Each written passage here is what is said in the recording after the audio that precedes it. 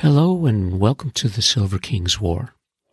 I'm Michael Sievers, the writer, producer, and creator of this podcast series about my father's Second World War as a B-26 bombardier. Today we continue in the final play of the trilogy of plays called The Silverfields of Northbrook. And this play is titled The Sievers. We are in Scene 4, which is called Winter Wonders. It's early winter in 1960. Gregg Road was a classic cul-de-sac, a small, shrubby circle with grass and a red fire hydrant, nothing special. But how the kids of that cul-de-sac loved it. They rode bicycles with impunity, since cars had no escape. The neighbors navigated winter with snow tires, chains, window scrapers, wide-blade shovels, and newly designed Sears power snowblowers. Think of a lawnmower turned on its edge. The adults drove the blowers while their kids went door to door, shovels on shoulders. The Silverfields and Levys shared a noisy, powerful blower that ran as a slender single blade over concrete and asphalt. Stanley and Cal Levy, adorned in winter gear, reveled in their marvelous adult toy. As this scene opens on a winter morning, the stage is stark. The early morning light is coming up, and there's quite a bit of snow in front of the Silverfields driveway. Northbrook East is shrouded in heavy snow, and a village dump truck is pushing a large plow blade as it rumbled through and around Gregg Road. Public Works was clearing quiet streets. As we view the scene, this without any real dialogue, our hero, Stanley, watches the plow pitch snow into piles, and he noticed a sizable stack blocking the long Silverfields driveway. And this was not acceptable. Soon a village crew stopped at 605 Gregg Road. 4 men, shovel-ready, attacked the driveway block drift. Stanley had called City Hall, demanding a remedy. His silver sedan had a trunk full of Bailey's Beauty Supply samples, and he had a full schedule of sales calls. As Stanley closes his trunk, his sedan and the piles of snow switch to dark, and a single light appears over the front of the stage, and Michael, Stanley's son, appears to read. He has some research about the history of snowplows, and he begins. The first snowplows were horse-drawn wedge plows made of wood. The earliest reference found by the Oxford English Dictionary was written in 1792 in a description of New Hampshire. And it read, "When a deep snow has obstructed the roads, they are in some places opened by an instrument called a snowplow. It is made of planks in a triangular form with 2 sideboards to turn the snow out of either hand." Michael continues, "With the advent of rail travel and later the automobile, a number of inventors worked to improve existing snowplows. In the U.S., the snow clearer is said to have been patented as early as the 1840s for the railroads. The first snowplow ever built specifically for use with motor equipment was in 1913. It was manufactured by Good Roads Machinery in Kennett Square, Pennsylvania, and was designed to meet the requirements outlined by engineers of the New York City Street Cleaning Bureau. Good Roads is unofficially credited as the originator of the modern snowplow, though their horse-drawn steel blade road graders were used to clear roads of snow as early as the company's founding in 1878, called the American Road Machinery. Good Roads patented the first four-wheel grader in 1889, making it the first pull grading apparatus patented in the U.S. Unlike most early snowplow manufacturers, Good Roads continues to manufacture snow removal equipment today under the name of Good Roads Godwin, now in Dunn, North Carolina. In the early 1920s, Good Roads often advertised in the American City magazine that 3 out of every 4 snowplows in use throughout the United States are Good Roads champions.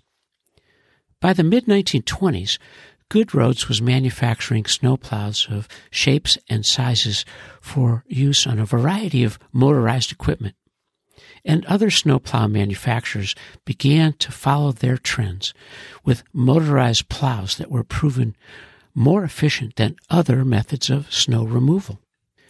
Carl Frink of Clayton, New York, was also an early manufacturer of truck-mounted snowplows. His company, Frink Snowplows, and now known as Frink America, was founded by some accounts as early as 1920. For the winter of 1919, Carl Frink was the owner of a tire and machine shop in Clayton and manufactured and equipped a bus with a steel V-blade snowplow for Fred Daly's Clayton to Watertown bus line. In 1920, Frink equipped a Lynn half-truck with a snowplow and side blades for F.W. Carpenter's Black River bus lines, and thus began his snowplow business.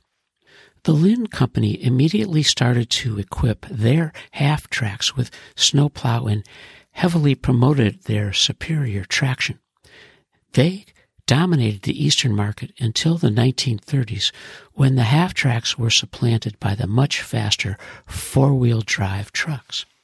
In 1923, the year that Stanley Silverfield was born, the brothers Hans and Evan Overassen of Norway constructed an early snowplow for use on cars, and this proved to be the start of a tradition in snow clearing equipment for roads, railways, and airports, as well as the foundation for their company of Overassen Snow Removal Systems.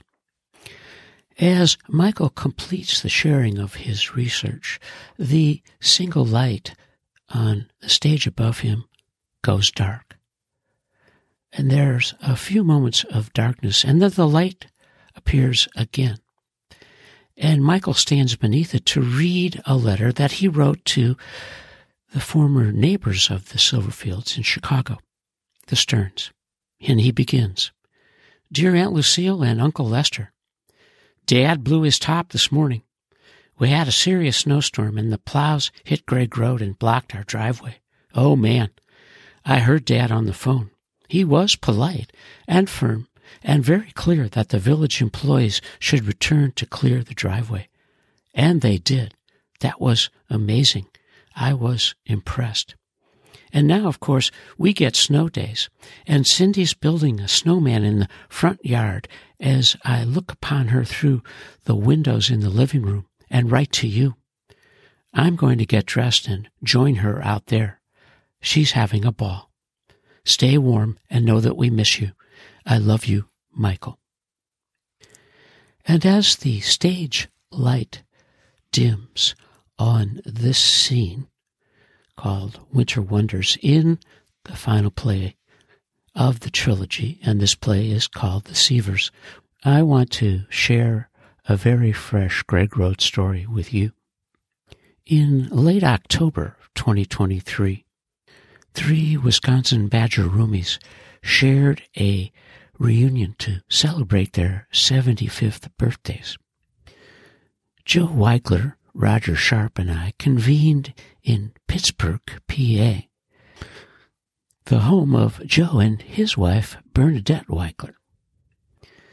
We shared days and nights of stories and food and good times, highlighted by a Pittsburgh Steelers game. The Steelers lost, but the tailgate adventure of that day was memorable. After the weekend, Roger Sharp and I flew to Chicago so that I could spend a few days with Roger and his wife, Ellen, who live in Arlington Heights. On a snowy, cold Halloween day, Roger and I, fortified by corned beef sandwiches from Max and Benny's on Waukegan Road in Northbrook, drove to Gregg Road. Stepping from the car, bundled against the cold, Roger and I talked about that house, and he took photos of me in front of it. As we were leaving, a young man who lived next door in the Krause's former home waved at us and said hello and asked, could he help us? And Roger shouted to him, "This is the house where he grew up," as he pointed to me. The next morning, Roger and I settled into his car and pointed it north to Madison, Wisconsin. We planned to spend the day checking our old haunts from campus days and seeing what pinball machines remained in the city where we met as freshmen in 1966. We stopped at the Plaza for a famous Plaza Burger lunch, and they had two machines. Roger played one, and there we talked about our visit in Pittsburgh to the Pinball Perfection Museum, where, of course, the guys knew him and were thrilled to see him visit, and had pulled from their vast inventory of pinball machines their special machine called Sharpshooter, which was named for Roger, the man who designed and built the machine. From the plaza, we motored over to Hancock Street, where we stopped to walk around our old apartment building, a 2-story dump just behind the Capitol, wedged near James Madison Park and Lake Mendota. From there, it was back to campus, where we searched high and low for other machines.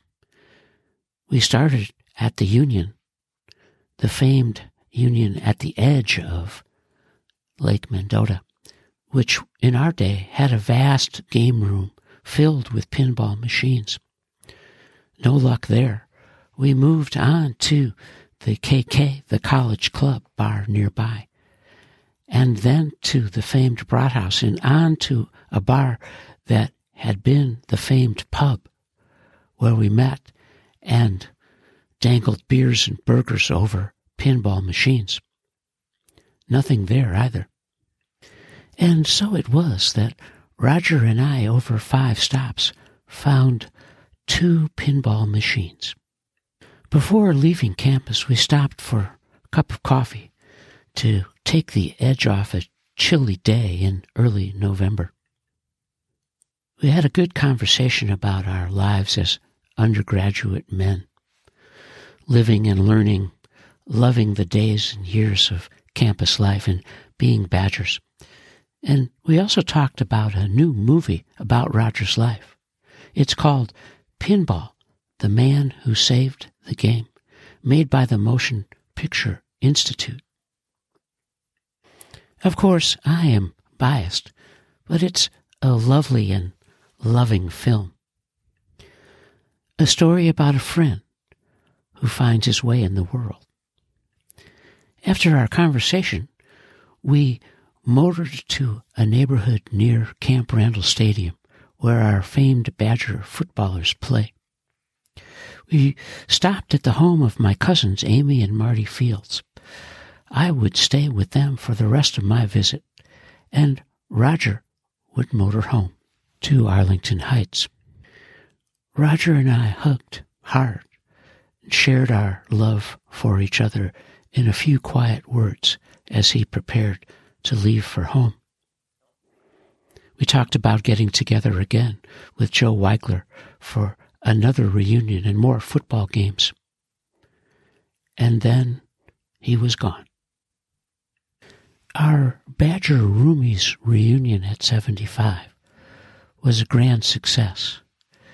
We'll be talking about those days for the rest of our lives. And you are listening to the Silver King's War.